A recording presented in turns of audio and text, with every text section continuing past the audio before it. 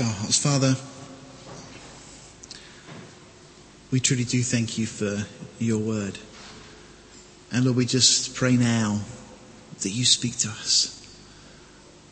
Father, I pray you enable me to present just the wonderful examples, the truth or the hope, the comfort that we find, Lord, in these passages. And Father, give us ears to hear.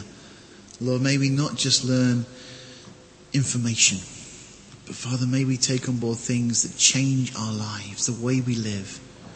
Lord, your word says that it is living and powerful, and it can change us. So Father, this morning we just want to humbly yield ourselves to your word, to send us to submission now to you. Speak to us, we ask, in Jesus' name. Amen.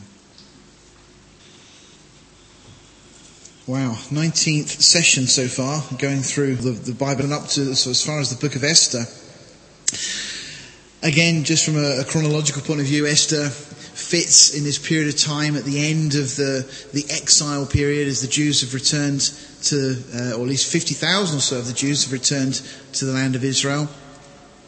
That portion of time we see Ezra, Nehemiah, the two books there that we've studied last week, and then we find Esther, which kind of sits in the middle of that in terms of a time point of view. We'll mention that in a moment. It's kind of post-exile history. After this, we get into what's referred to as the poetical books, so Job, Psalms, Proverbs, Ecclesiastes, and Song of Songs. Each of those with their valuable lessons to teach us. But the book of Esther itself, an incredible book.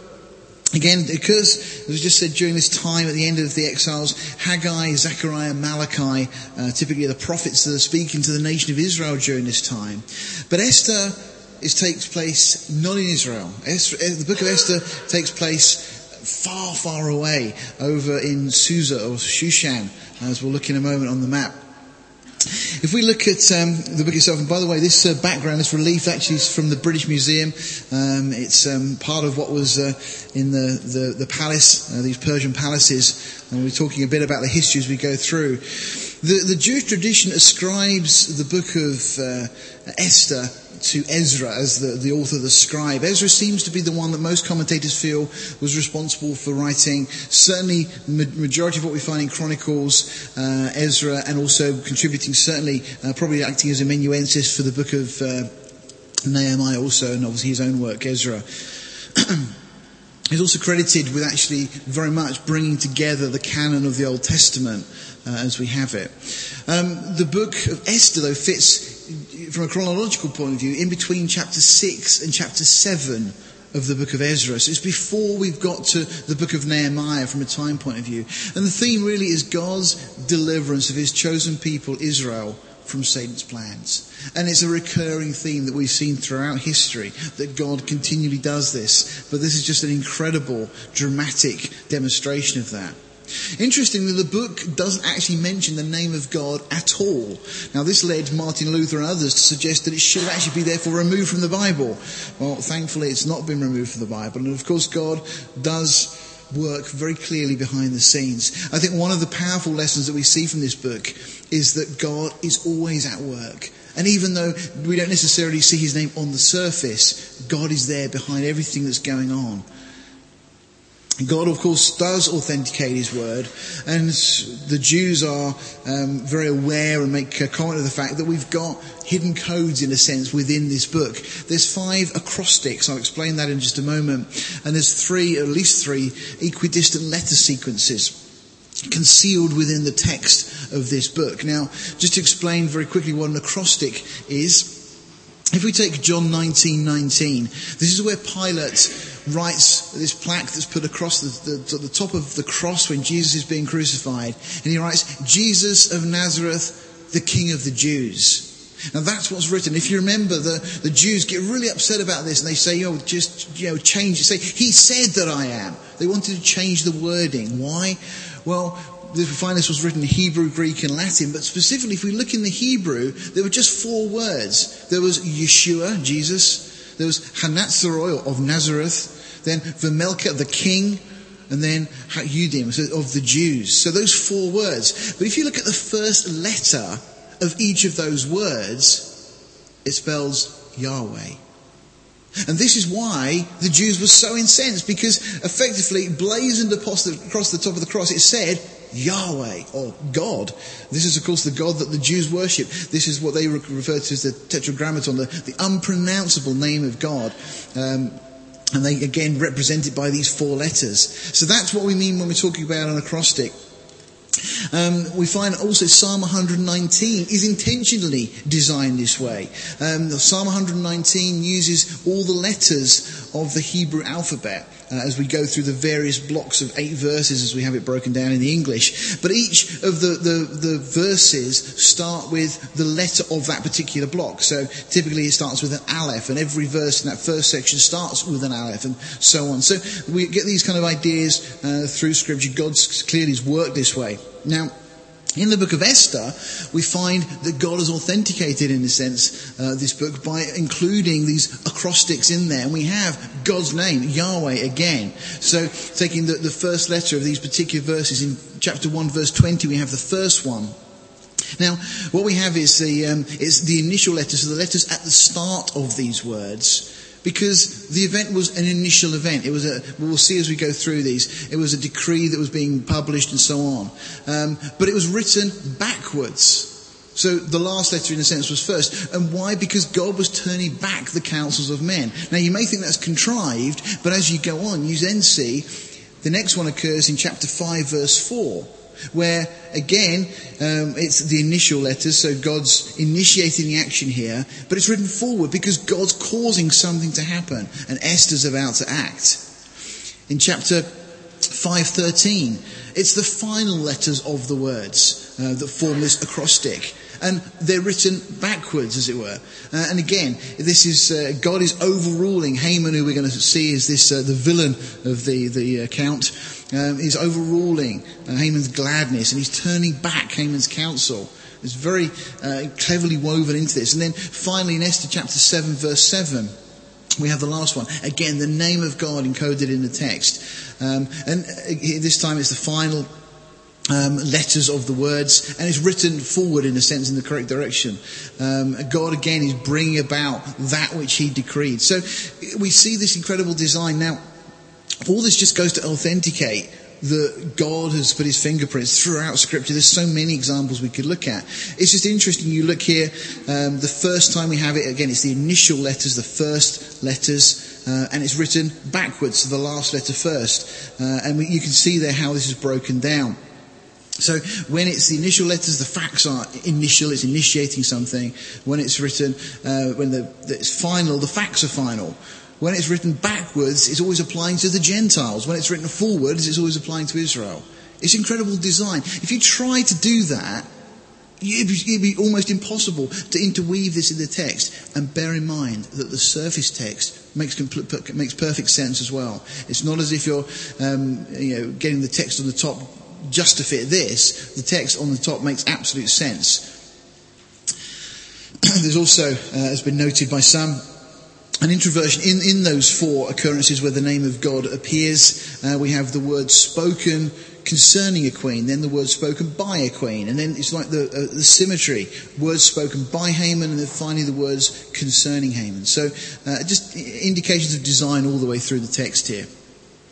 Another one of these acrostics appears in chapter 7 verse 5, where we have there the name I am recorded.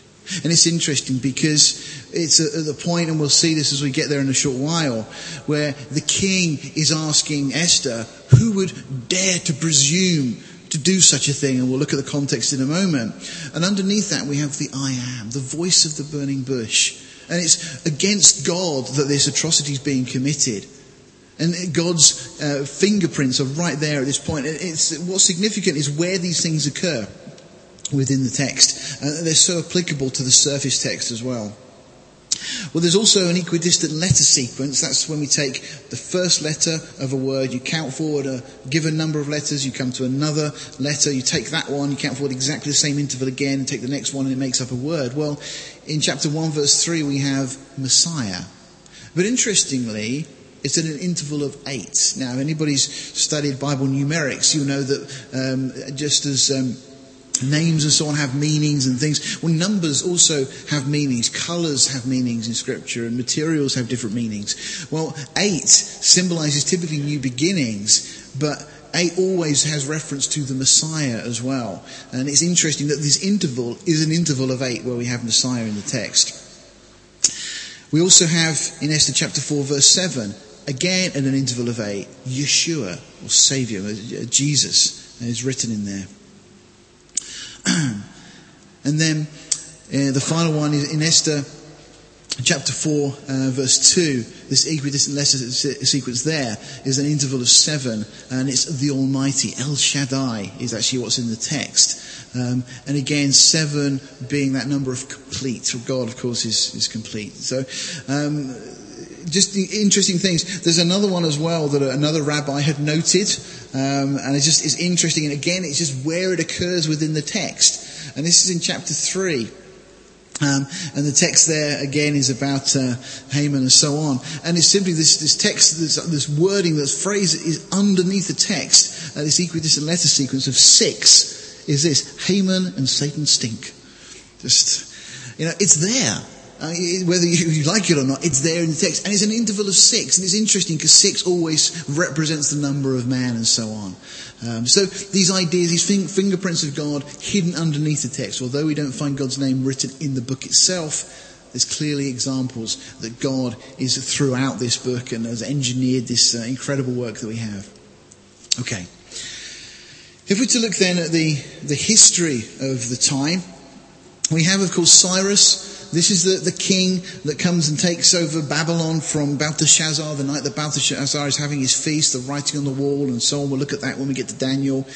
And Cyrus, from Jewish history, we have recorded, Josephus makes mention of this, that Daniel, an elderly Daniel, meets Cyrus at the gate of Babylon. So 12 days after the empire of Babylon has fallen to the Persians, Cyrus himself arrives. And Daniel greets him and reads to him out of the book of Isaiah. And when we get to Isaiah, we'll look at that portion.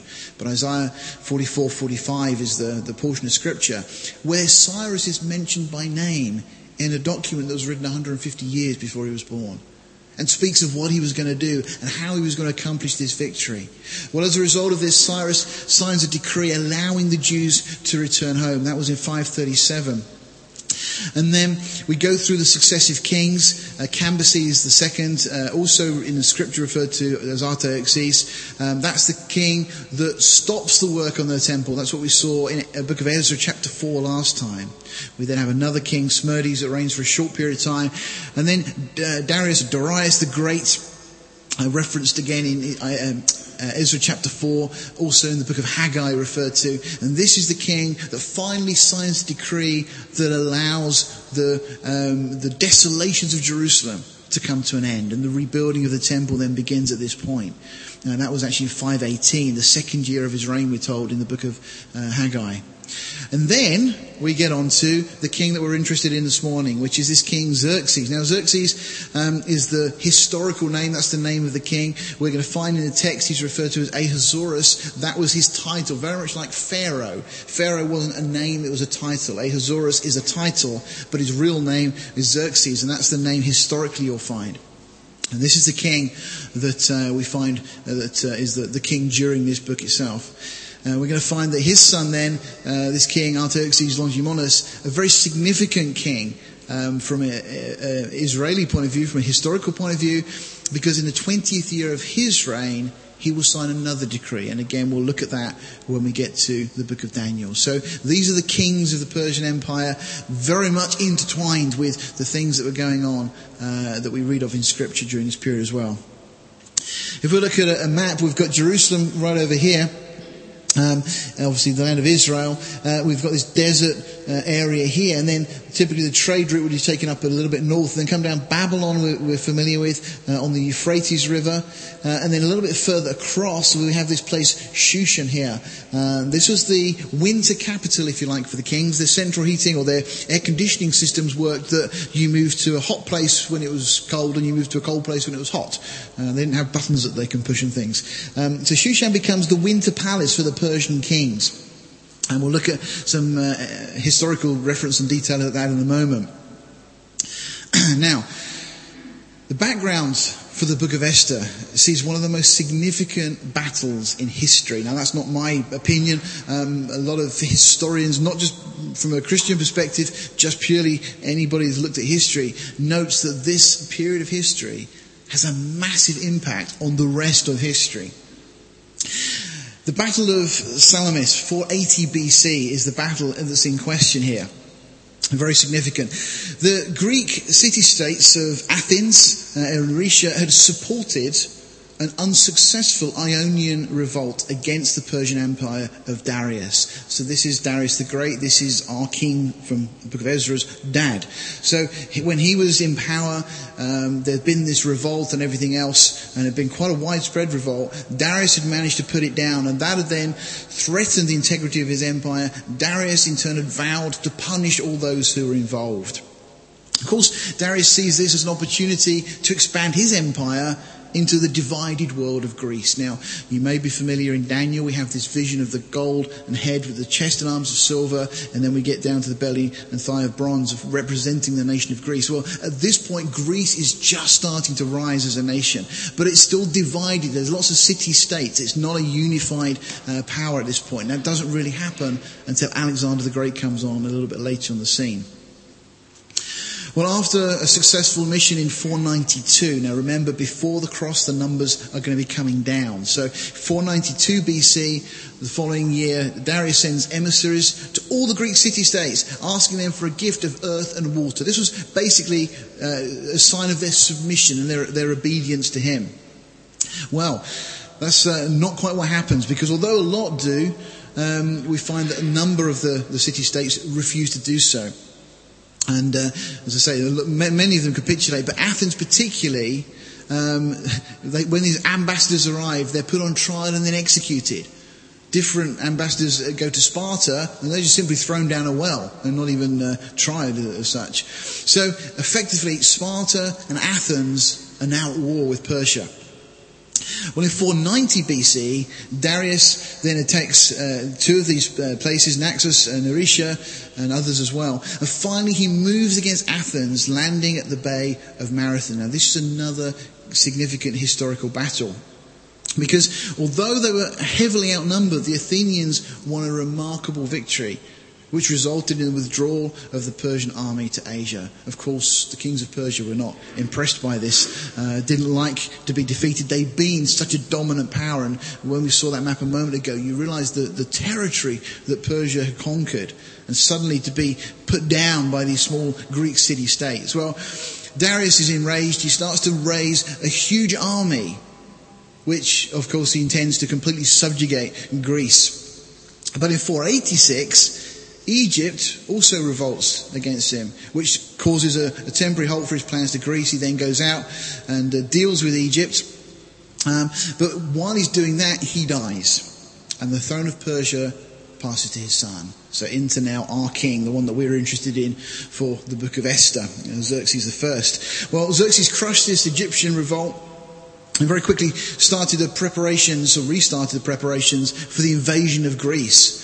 And since it was going to be a full-scale invasion, it required long-term planning and stockpiling and conscription. Now, with that history, we jump into chapter 1 of the book of Esther.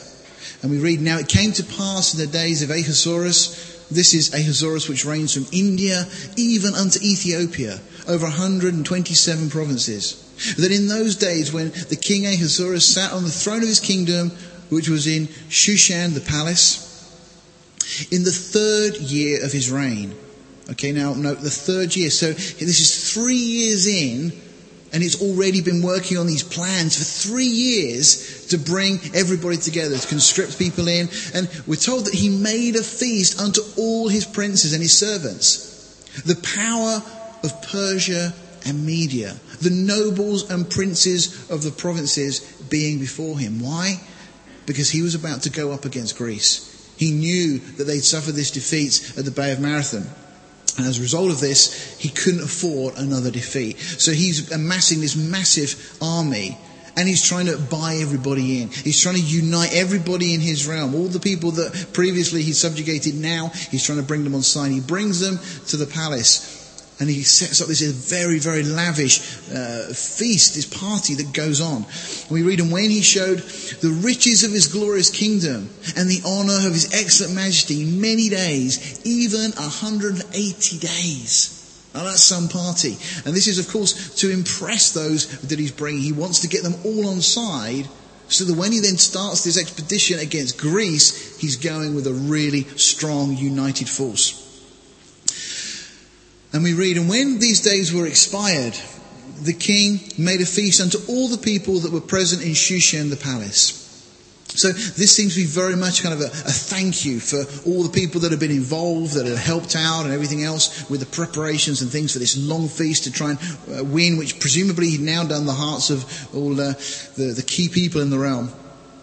And we read, both unto the great and the small, and this is to be another feast of 7 days in the court of the garden of the king's palace. So we've had 180 days of feasting, and now there's another 7 days, very much seemingly to kind of a thank you, because we read it again, a feast unto all the people that were present in Shushan, so those that were there at this time. Where were white, green and blue hangings fastened with cords of fine linen and purple, to silver rings and pillars of marble. The beds were of gold and silver upon a pavement of red and blue and white and black and marble. Just this lavish display and decoration all round.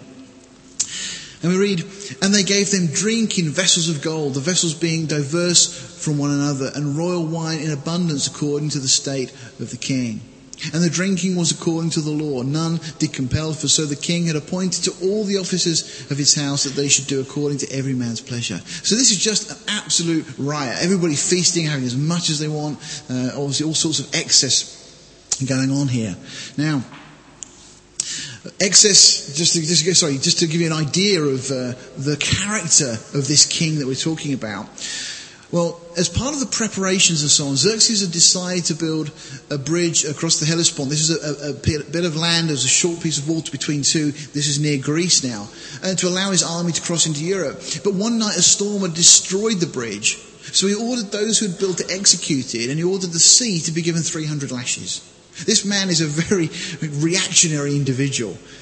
And that's just the kind of the character. There's many other examples historically we could give that show he's a very impetuous individual and makes very quick, snap decisions and so on.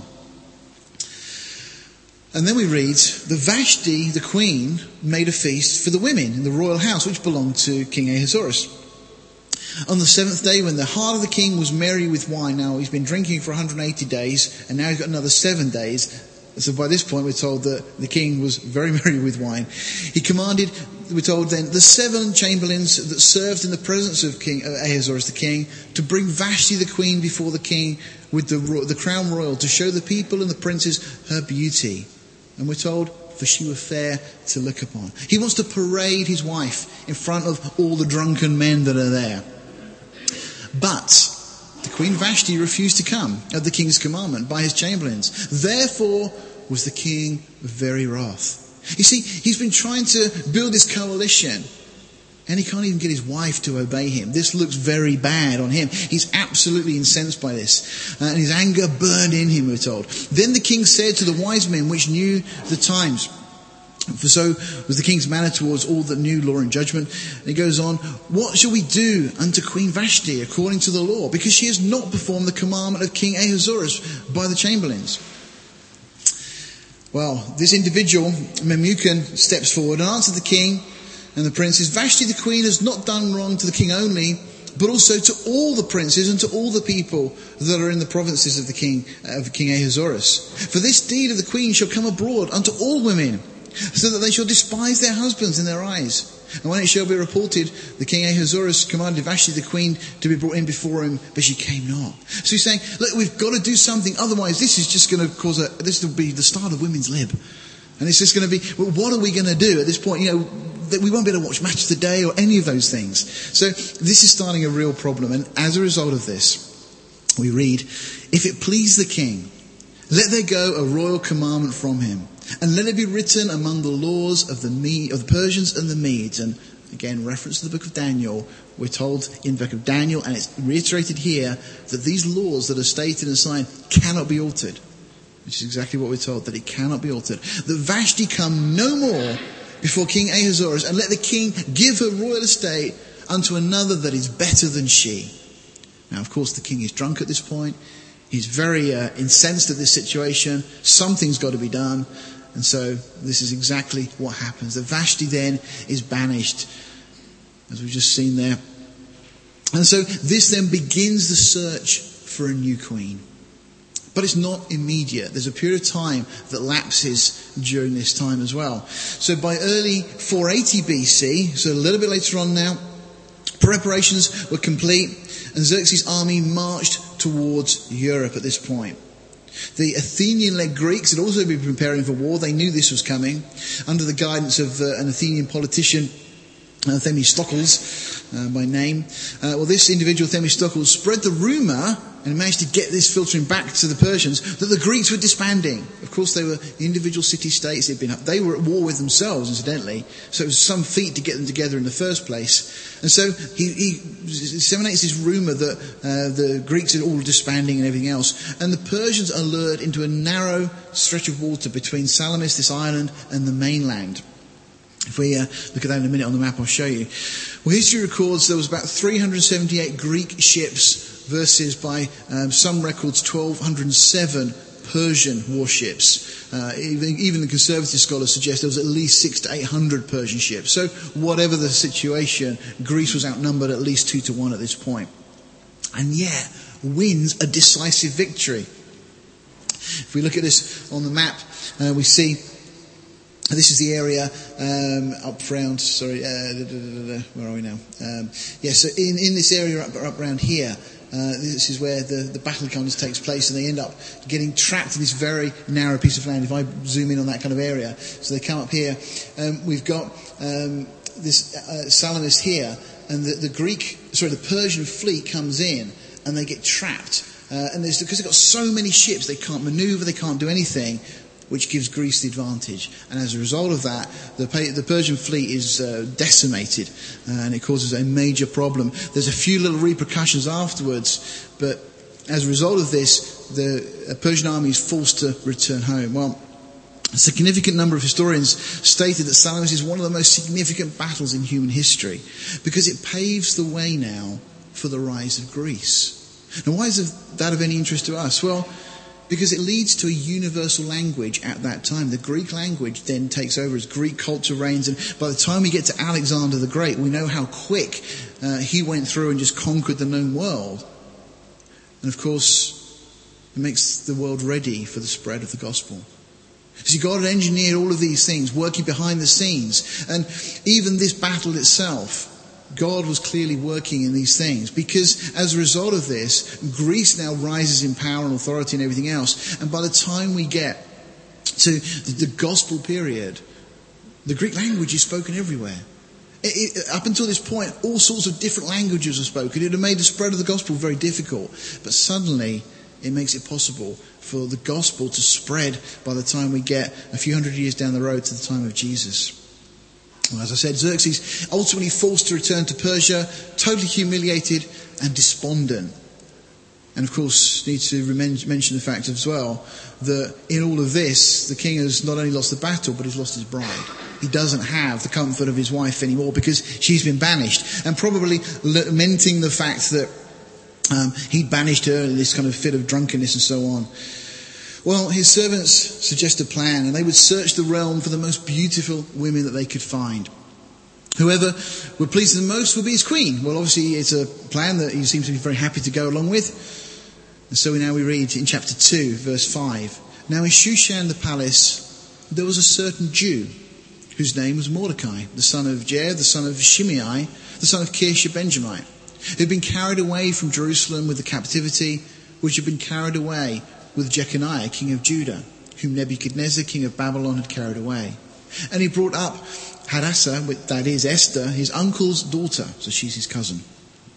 For she had neither father nor mother, and the maid was fair and beautiful. Now, Vashti, we're told in Scripture, was fair, she was good to look on, but of Esther we're told she was fair and beautiful, whom Mordecai, when her father and mother were dead, took for his own daughter. Just to highlight here, that we have this lineage traced back to the line of Benjamin, and we're not given the whole lineage here, and son in the context could refer to a grandson or descendant of. There's no word in Hebrew for grandson, for example. But we're told that Kish, when we recognise Kish of course was the father of Saul. And then we're told also that another descendant of this line was this individual called Shimei. Now Shimei, you may remember, was an individual that after David had a problem with Absalom and he's left the palace, Shimei meets him in the way and starts cursing David and everything else. David could have killed him, but David doesn't. David spares him. Shimei, effectively, by David's grace, is allowed to live. And this is very interesting because David declines to take vengeance on Shimei. Mordecai, that we see, was then a descendant of Shimei, of the house of Kish, the father of Saul, again a product of David's grace. Now, he'll ultimately confront Haman, this individual we're going to meet in a moment. And Haman, we find, was a descendant of Agag, which was a result of Saul's failure to follow God's instructions. He was an Amalekite. Saul had been told to wipe out the Amalekites. He didn't wipe out the Amalekites. As a result of this individual, Haman, comes to prominence in the royal court, as we'll see in a moment. And he's there because of a failure to obey God. Very interesting the way these things all work together. And this individual, this Mordecai, refuses to acknowledge and honour and do obeisance to Haman. Just to mention as well then, Shushan the palace. This is an inscription. This piece of tablet is in the Louvre in Paris. One of the best days of my honeymoon. We went to Paris for a honeymoon, and we spent a whole day going around the Louvre. Joy wasn't so keen for some reason, but it was a fantastic time. There was a note at the end of the day that said, "Do not attempt all of this in one day," but it was good fun. This inscription simply says, written by Darius, again the father of Ahasuerus, who we're looking at in the text, "This palace which I built at Susa," and this the remains of the palace still there to this day and can be visited, and so on. An artist's impression of what it may have looked like, a very grand, prestigious. This was one of the capitals, in a sense, of the realm. This is from the British Museum. That's a typical relief that they've got there, a guardsman. As you can see there, and it says the east gate of the palace at Susa in Iran, around about 521 to 500 BC. So this is just prior, the dating is just prior to the time we're looking at. So almost certainly Esther would have seen this very thing that we're looking at there. And a lot of these things are up in the British Museum. You can go and see. This actually, as I say, in the British Museum, it's on permanent loan from the Louvre as well. There's also lots of silver that they found from the Persian realm. These plates and cups and bowls come from Shushan itself. And it's just interesting. Although gold cups are used, and we have already mentioned that in the text, the predominant metal of the realm seems to be silver. Whereas in Babylon, gold was everywhere, and they used gold cups and the whole thing. When we get to Persia, it's silver, and it's interesting because Daniel's image speaks of the head of gold being Babylon and the chest and arms being of silver. And not only is it just a pictorial representation, but it also is just interesting that the Persians seem to use silver as their primary metal of choice of valuable things. So, anyway. Okay, so as a result of this, Esther, this cousin of this Mordecai, is then chosen as the queen. Mordecai, of course, counsels her not to reveal her nationality. Now, it's interesting, just to make mention, that she has a year of preparation before she's brought before the king. So there's quite a lot of time elapsing through this as well. So, guys, you may be able to sympathise if a woman taking a year to get ready. I mentioned that last night and I got a clout for it, but anyway, there's a biblical precedence for it. In chapter 2, verse 21, we pick up, "In those days, while Mordecai sat in the king's gate, two of the king's chamberlains," these individuals, Bigthan and Teresh, "of those which kept the door were wroth." Something had happened, they were upset with the king, and sought to lay hand on King Ahasuerus. And the thing was known to Mordecai. So Mordecai typically makes his home seemingly at the gate of the palace. And we're told that Mordecai told it unto Esther the queen, and Esther certified the king thereof in Mordecai's name. Now, she's not revealed the relationship between her and Mordecai, and she's not yet said that she's a Jew. But we read, and when inquisition was made of the matter, it was found out, and therefore they were both hanged on a tree. And it was written in the book of the Chronicles before the king. Just a little few verses there, but it's hugely significant in the context of what we're going to see. So, chapter 3 then, we get a situation that after these two individuals have been moved, these were prominent members of the cabinet, if you like, well, we then find that Ahasuerus promotes Haman, the son of Hammedatha, the Haggites, okay, so the Amalekite individual here, and advanced him and set his seat above all the princes that were with him. And all the king's servants that were in the king's gate bowed and reverenced Haman, for the king had so commanded concerning him. But Mordecai bowed not, nor did he reverence. So this just obviously incenses this individual again, this Agagite, the descendants of King Agag, and so on. We're told, verse 5, that Haman, as a result of this, is full of wrath. You know, everybody else is bowing down. Haman was a hugely wealthy individual, very, very wealthy politician, if you like, and he's given this kind of primary position within the realm. So, of course, he seeks to kill Mordecai. But not just that, he seeks to kill all the Jews in the entire realm. Now, again, the Amalekites were those that first attacked Israel when they'd left Egypt. We read about that in Exodus chapter 17. And through Israel's history, they were a constant problem. And that's why Saul had been told to wipe them out. Well, Haman, as a result of this, seeks an audience with the king.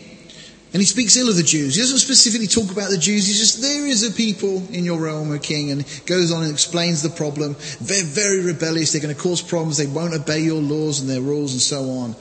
So he advises the king to agree to have all the Jews killed. And again, these are just, these people, you don't need to know who they are. They're just a pest. Let's just get rid of them. And Haman even offers to bankroll the project. Effectively, the money that Haman is willing to put up is 2/3 of the annual income to the Persian Empire. That's a huge amount of money. He was incredibly wealthy.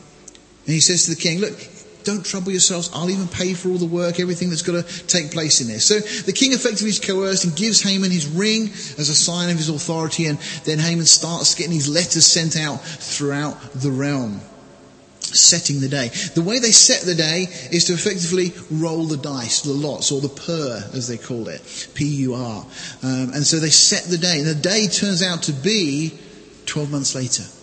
Now, Haman may have been frustrated, but part of their superstition and everything else, if they rolled the dice, they would go with what that said. So this date is set for the 12th month of the year. This would be somewhere around about our March time.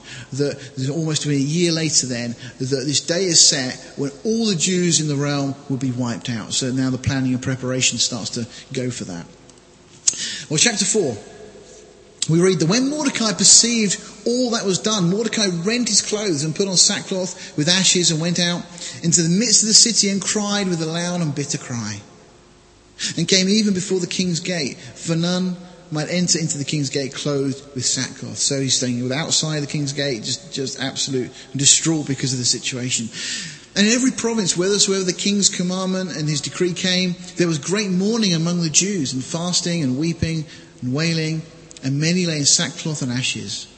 And so Esther's maids and her chamberlains came and told her. And then the queen was exceedingly grieved. And she sent raiment to clothe Mordecai and to take away his sackcloth from him. But he received it not. He wouldn't be comforted by this. Then called Esther for Hattach, one of the king's chamberlains, whom he'd appointed to attend upon her, and gave him a commandment to Mordecai to know what it was and why it was. So Hattach went forth to Mordecai unto the street of the city which was before the king's gate. And Mordecai told him all that had happened unto him, and the sum of money that Haman had promised to pay to the king's treasuries for the Jews to destroy them. Also he gave him a copy of the writing in the decree that was given at Shushan to destroy them, to show it to Esther, and to declare it unto her, and to charge her that she should go in unto the king to make supplication unto him, and to make request before him for her people. And Hattach came and told Esther the words of Mordecai. And Esther spoke unto Hattach and gave him commandment unto Mordecai. So this to and froing at this point, they didn't have email in those days obviously, so this individual was doing all the running backwards and forwards. And the king's servants and the people of the king's provinces do know that whosoever, whether man or woman, shall come in unto the king, or into the king's inner court, who is not called, there is one law of his to put him to death, except such to whom the king shall hold out the golden scepter, that he may live. But I have not been called to come in unto the king these 30 days. And they told to Mordecai Esther's words. So Esther's saying, look, you're asking me to go in before the king, but it's part of the law. If I go into the king without an invitation, I could be put to death. Unless the king holds out to me his golden scepter, I've got no right to go in before him. Well, Mordecai gets the message.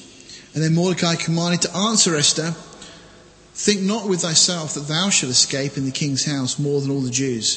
For if thou altogether holdest thy peace at this time, then shall the enlargement and deliverance arise to the Jews from another place. But thou and thy father's house shall be destroyed.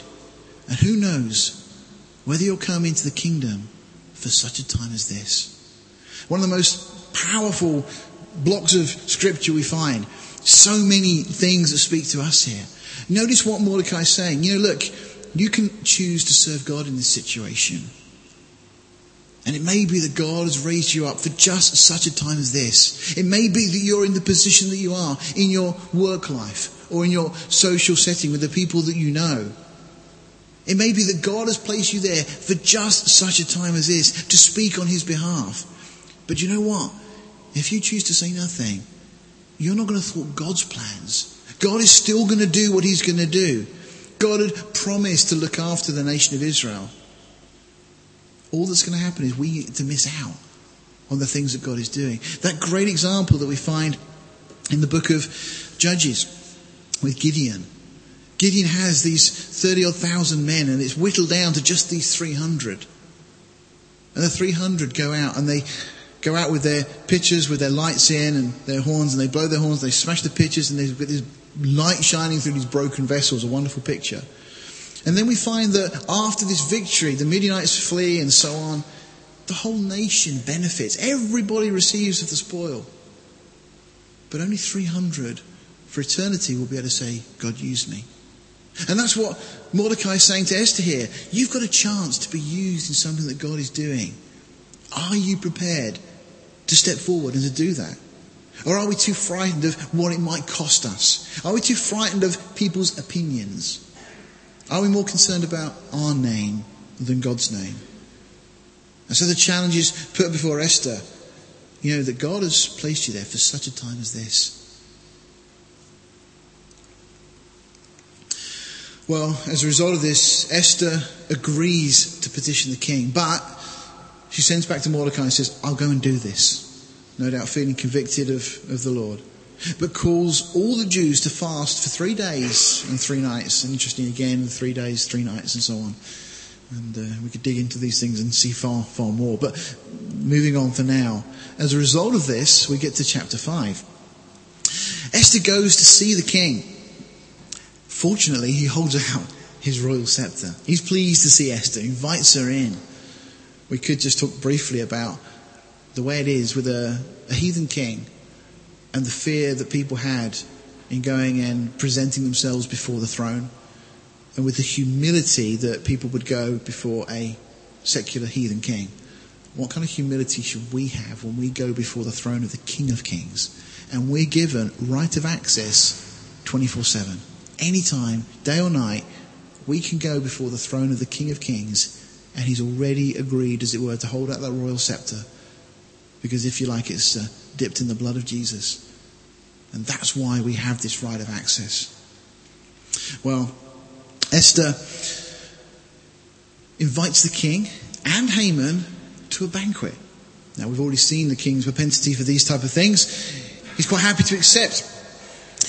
Of course, the offer, the king says, well, look, if you're going to do this, you can have up to half the kingdom. Now, that's not literally saying you have half the kingdom, but it's rhetorically just saying, whatever you want, I'm going to grant your request.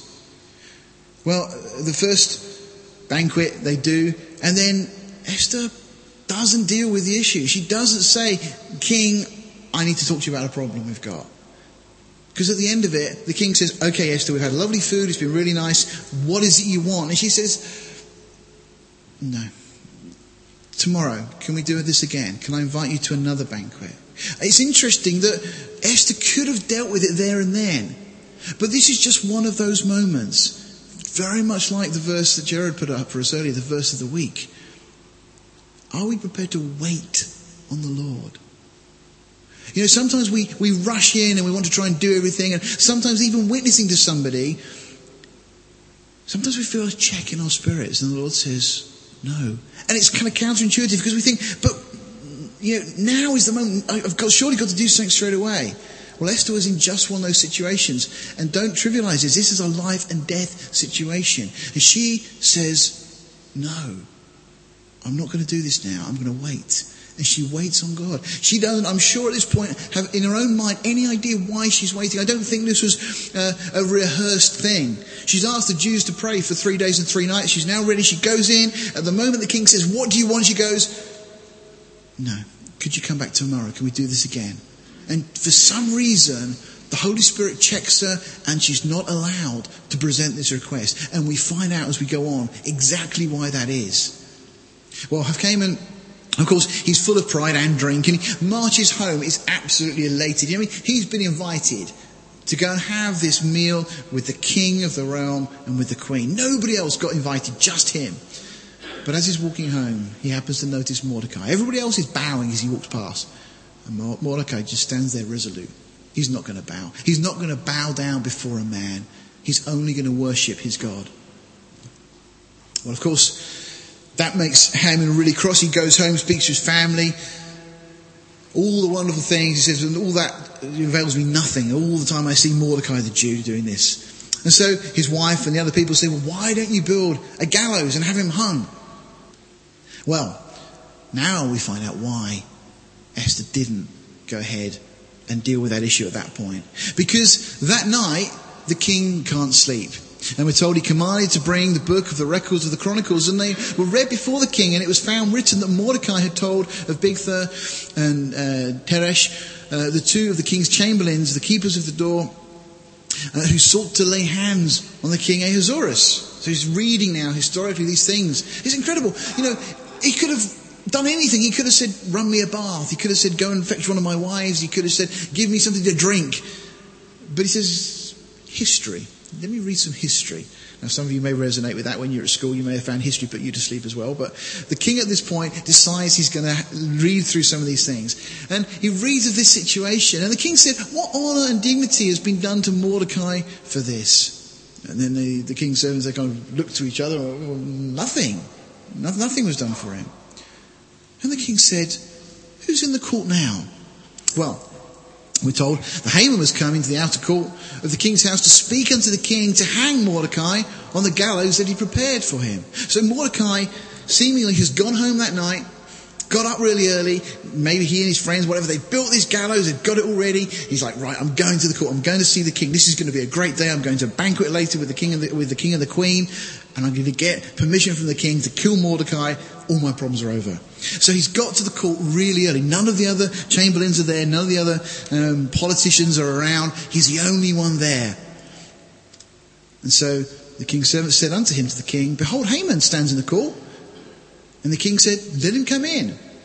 So Haman's there and thinks, this is just getting better and better. The king straight away is asking me to come and see him. And Haman came in, and the king said unto him, Haman, what should be done unto the man whom the king delights to honour? Now Haman thought in his heart, to whom would the king delight to do honour more than myself? You know, Haman's thinking to himself, you know, I'm in this great position now. I've been given this ring. I've been given all this authority. Everybody loves me. And he's there. And then the king said, Haman, I want to honour somebody very special, you know. And Haman's thinking, oh yes, king, I know, yes. And he said, what should we do? Well, just before we move on, we see here a picture of what we find in Isaiah 14 and Ezekiel 38 and Genesis 3. Those scriptures deal with the fall of man and Satan's rebellion against God. You see, God created the heavens, the earth. God created everything in 6 days. And on the 6th day, Satan's there thinking, this is nice. I like all of this. God, you've done a great job. I like my new kingdom. And then God creates man in his image. And in Isaiah 14, Satan says, amongst his I will statements, is I will be like the Most High. I want to be like God. You see, angels were not made in the image and likeness of God, but mankind was. And Satan decides he wants that position. He deceived man. He usurped man's authority, and he takes control of the earth. And we read 2 Corinthians 4:4, Luke chapter 4 and elsewhere, that for now Satan is the god of this world. He has achieved partly that purpose that he set out to achieve. He's got everything. You see, he thought this should be his. A third of the angels we read in Revelation also were so incensed they also rebelled. You know, they obediently followed and served God, and suddenly God creates this wonderful earth and everything that we see in it, and the universe, all the stars. And Satan's there thinking, well, whom else would God like to honour more than me? I'm the anointed cherub. And God says, I want to give it to man. And that just starts this absolute hatred of mankind on Satan's behalf. Satan hates mankind and wants to destroy mankind. And this surface story, this account that we have, is really just the surface of what we see underneath all the way through history. Satan's attempt to try and destroy mankind. And again, pride. We'll talk about it in just a moment. Well, as a result of this, Haman answered the king. He says, for the man the king delights to honour, let the royal apparel be brought. Let's bring your royal robe, king, which the king uses to wear. Oh, and your horse, that's nice, I like the horse. And the horse the king rides upon, and the crown as well, that's set upon his head. All of these things will be really good, king. And let this apparel and horse be delivered to the hand of the one of the king's most noble princes, that they may array the man withal whom the king delights to honour, and bring him on horseback through the street of the city, and proclaim before him, thus shall it be done to the man whom the king delights to honour. And make sure they say it really loudly as well as they go through the streets. And then the king said to Haman, as Haman's saying, go on, king, go on, tell me. The king says, make haste and take the apparel. Yes, he says, and the apparel, that's right. And take the horse, yes, that's right. As thou hast said, and do so even to Mordecai the Jew that sits at the king's gate. Let nothing fail of all that you have spoken. It's hard to imagine the look on Haman's face at this moment. We have the phrase, a ton of bricks. And this is exactly what seems to hit Haman at this point. Everything that he would have wished not to happen suddenly happens. Well, Haman then has to lead Mordecai through the streets proclaiming, thus shall it be done. People say, sorry Haman, what was that? Thus shall it be done to the man whom the king delights to honour. They were his own words. And he now has to lead Mordecai, dressing the king's robe on the king's horse with the king's crown. And the people of the city were bemused. You see, Haman's edict had already gone forth to kill all the Jews. And so now they must have been scratching their heads. This is bizarre. Haman's now publicly honouring his adversary. Well, Haman returns home and we're told that he has his head covered. He's in shame. And his wife kind of offers him these words of comfort, as it were. And she says, if Mordecai be of the seed of the Jews, before whom thou hast begun to fall, thou shalt not prevail against him, but shalt surely fall before him. It's like, thanks, wife, for that. Yesterday you told me to go and build a gallows, and now you're telling me that there's no way out of this.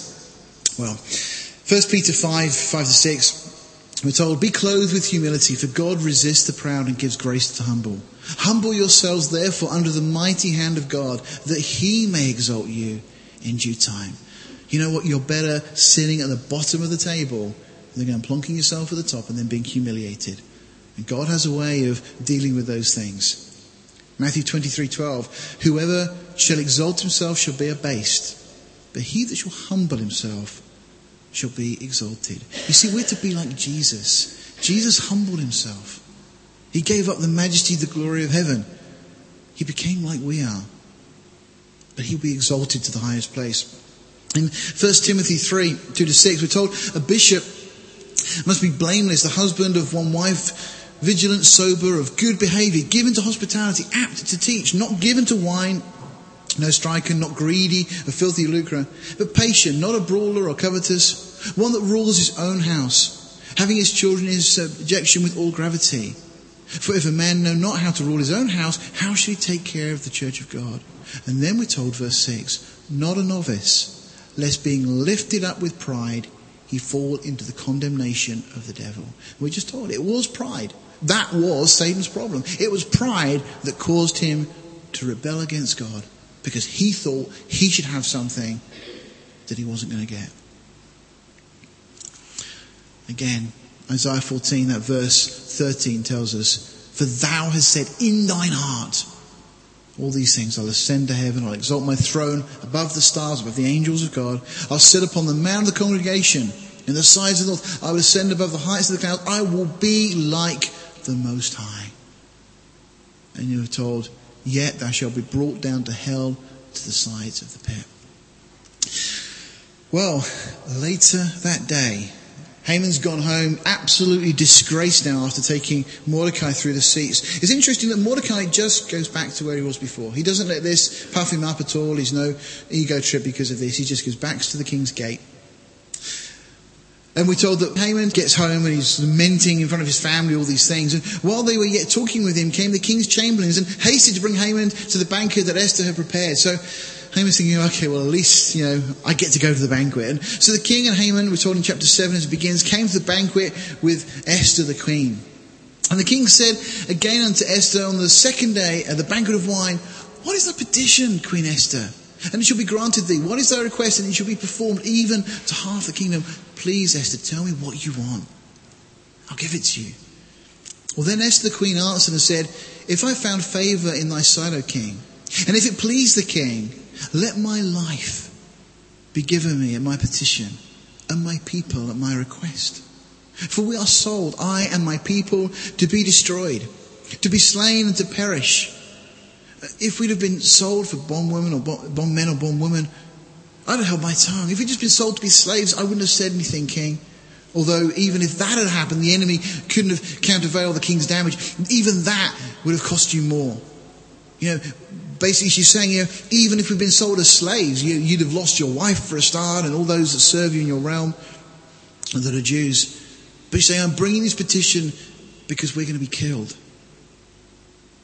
Then the king Ahasuerus answered and said unto Esther the queen, who is he and where is he that dares to presume in his heart to do so? Just to remind you, it's under this text that we have, I am.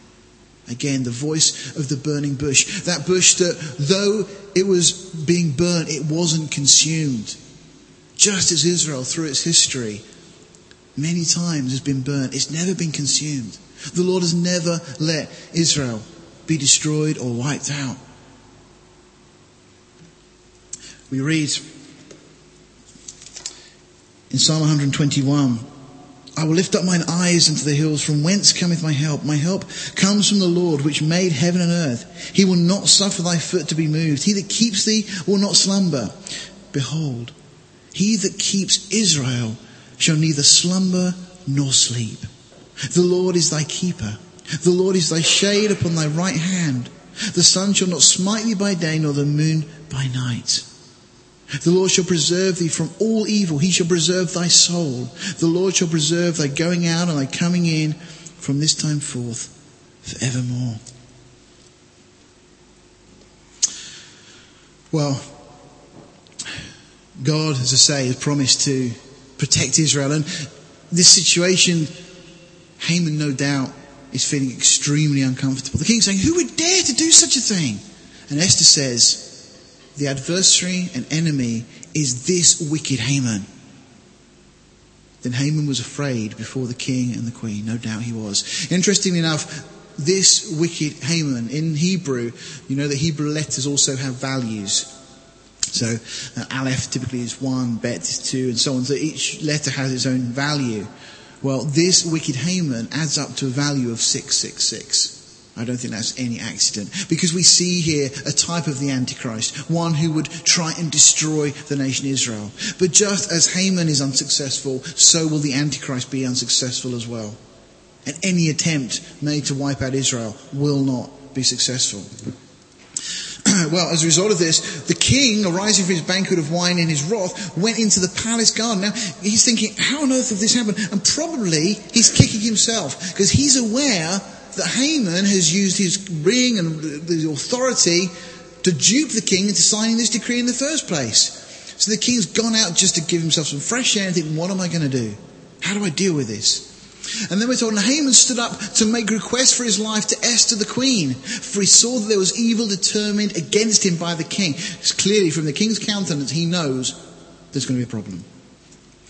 But then we read, then the king returned out of the palace garden into the place of the banquet of wine, and Haman was fallen upon the bed where Esther was. So Haman is pleading. And they typically would sit on couches and so on and have their food on the couches. Well, Haman has kind of fallen on this couch where Esther is, pleading for his life. And as the king walks in, he misconstrues it. Then says the king, will he force the queen also before me in the house? In other words, would you try and rape the queen while I'm here? As the word went out of the king's mouth, they covered Haman's face. There was clearly enough guards and so on around. And this covering wouldn't have just been it would have been a sackcloth or something, a death cloth in effect. Haman probably never saw the light of day again from this moment on. And Harbona, one of the chamberlains, said before the king, behold, look out the window, king. Also the gallows, 50 cubits high. That's about 75 feet, by the way. Which Haman made for Mordecai, who had spoken good for the king, stands in the house of Haman. The king, probably shaking his head, said, hang him thereon. So they hanged Haman. Of course, it's only a day before, in fact, the night before this, the king's had this dream, and he's woken up. He can't sleep. He had this history read to him. He's now honoured Mordecai, and he realises that Haman's been plotting to kill Mordecai, the man that helped to save him. And then the king said, hang him thereon. So they hanged Haman on the gallows that he prepared for Mordecai. That then was the king's wrath pacified. Just a couple of comments about this gallows. Not gallows as in typical kind of the Wild West and so on. And that's typically the picture we would get. Many commentators stress that gallows should actually refer to as kind of a cross. Now, we do know the Persians invented crucifixion, and commentators suggest that Haman was impaled. Certainly the text does seem to indicate some sort of impaling or attaching to or fixing to some sort of pole.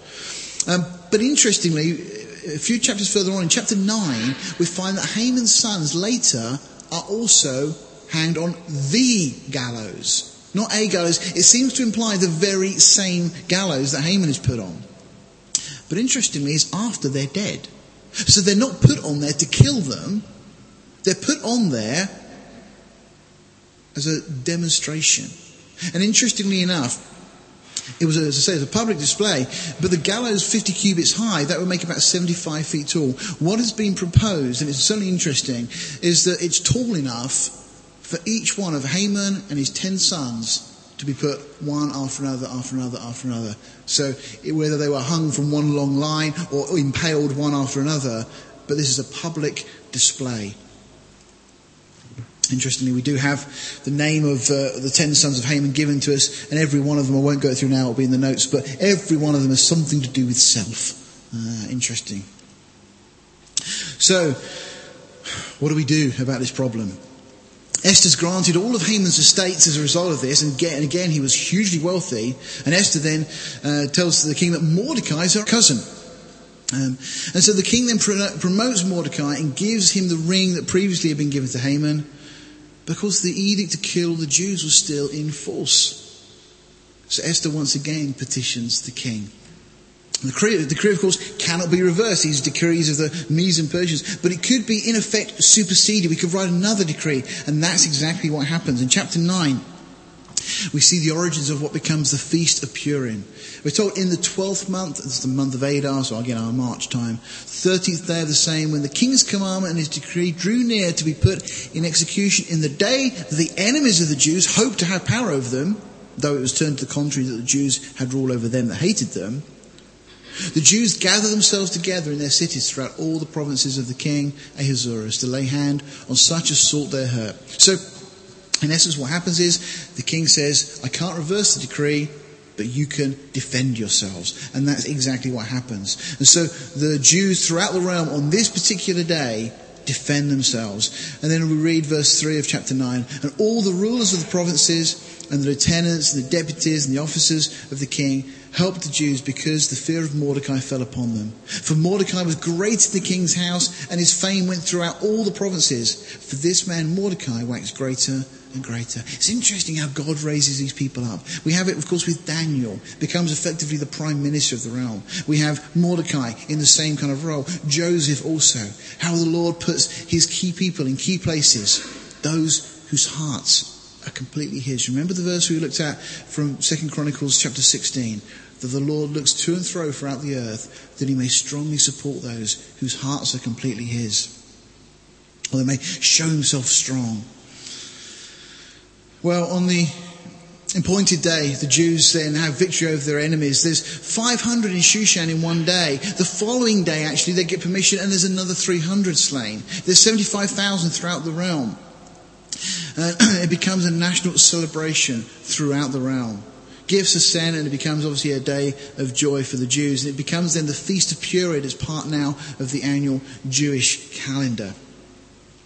Well, finally, the last chapter, very short chapter, just a few words. And King Ahasuerus laid a tribute upon the land and upon the isles of the sea, and all the acts of his power and of his might, and the declaration of the greatness of Mordecai, whereunto the king advanced him. Are they not written in the book of the Chronicles of the kings of Media and Persia? For Mordecai the Jew was next unto the king Ahasuerus, and great among the Jews, and accepted of the multitude of his brethren, seeking the wealth of his people and speaking peace to all his seed. You see, whilst Jerusalem is gradually getting back to normal, whilst the Jews had returned 50,000 under Ezra, and whilst they're getting ready now to, with the decree that had already been signed, in fact they're already in the process of building the temple by the time we get to the end of this. All of these things are going on. And yet, had Haman's plot succeeded, all of the Jews would have been wiped out. This is another one of Satan's attempts to wipe out the line of Israel, to stop the Messiah coming. And it just comes down to one young girl with enough faith to realise that God has placed her there for such a time as this, and prepared to take her own life, regardless of the consequences, and to go in before the king. Just in closing, just a few lessons that we deduce from this book. Firstly, that God is the one that rules. The Most High rules in the kingdoms of men. We see it in Daniel 4:25. But clearly here, behind the scenes, the whole political landscape, God has been manipulating. Secondly, we see the silent working of God in human affairs. Sometimes people call it coincidence. I love it as it's been put. A coincidence is when God chooses to work anonymously. We also see the modesty of Vashti, and her convictions about exposing herself to the lustful eyes of men, of course, is a very needy example in our day. She knew it would cost her, no doubt, her position, but she wasn't prepared. You know, there's no amount of things in this world. We read in Matthew 16, what does it profit a man if he'll be given the whole world and lose his own soul? Or what shall a man be given in exchange for his soul? What a great example. Even though she loses her position, what a wonderful example of the way that our heart should be, and the way we present ourselves and so on. We see again the destructive influence of strong drink. How many families have been ripped apart because of these things? How many relationships break down because of alcohol? We saw it earlier in Timothy, Titus. We're told, don't be given to wine. Even this oriental moral reprobate like Ahasuerus, with all these parties and drinking, appreciated the chaste beauty of this young Jewish virgin. You know, people may look at us and mock us and laugh at us because of our belief. And yet when there's a problem, when there's a crisis, where do they go? People want to know the truth. People want that which is clean and pure and holy. There's something so beautiful about holiness. Anti-Semitism, of course, is not a phenomenon that's unique to that century. Throughout history, we've seen this. And Haman was no different than Hitler of his day, and of course was a forerunner of Antichrist, as we've said. The evil influence of this kind of pride that we see, who would kill a man who would not bow before him. Again, that pride that, as we've said already, was Satan's downfall. In a sense, the crazy rules that the Persians had made, that they couldn't reverse a rule even if they knew it was wrong. Wasn't it the same with our government? It's strange that, let's bring that close to home though. What about you? If you make a decision, if you go down a particular path, are you humble enough to repent and say, no, what, actually I've got it wrong. I'm not going to do that. Of course, in Haman's evil plot, we see the meaning of Psalm 76:10, where it says, surely the wrath of man shall praise thee, praise God. Because it's through what Haman did that God is magnified and glorified. God will take the glory at the end of the day for these things. So many times in history, so many examples we could cite of things like that. And again, the question, were we called into the kingdom for such a time as this? What is God calling you to do now? What step of faith? Maybe it's just for now that God has put you in that particular position that you're in. Will you stay silent or speak on God's behalf? This is so true. I get this from a commentary. It just simply said, to try and fail is not sin, but faithlessness is. God always raises up a deliverer for his people when they repent and look to him. The wicked are often hung on their own gallows because of God's providence. It's interesting that even going back to the Gulf War, Saddam Hussein started firing Scud missiles at Israel without any success, of course. Notice the day that decree, the agreement was signed as Saddam goes into hiding, everything else, signed on the last day of the Feast of Purim. Interesting. So many of those things through history all happen on Jewish feast days. We should always remember to thank God for every deliverance. The Jews celebrate this every year, remembering the deliverance. What about our deliverance? Even greater still. And of course, that we will always be more than conquerors through him that loved us. Let's bow our hearts. Heavenly Father, we thank you for your word. We thank you for these wonderful lessons and examples. And we thank you, Father, for Esther, for her faithfulness in trusting you to go and stand before the king, Lord, taking her own life in her hands. Father, for Mordecai too, that wouldn't relent, that wouldn't bow before a man. Father, may we learn these lessons and may they be the principles and the standards that we live our lives by for your glory and honour, we pray. Father, thank you for these things. Impress them upon our hearts, we ask, for your glory in Jesus' name. Amen.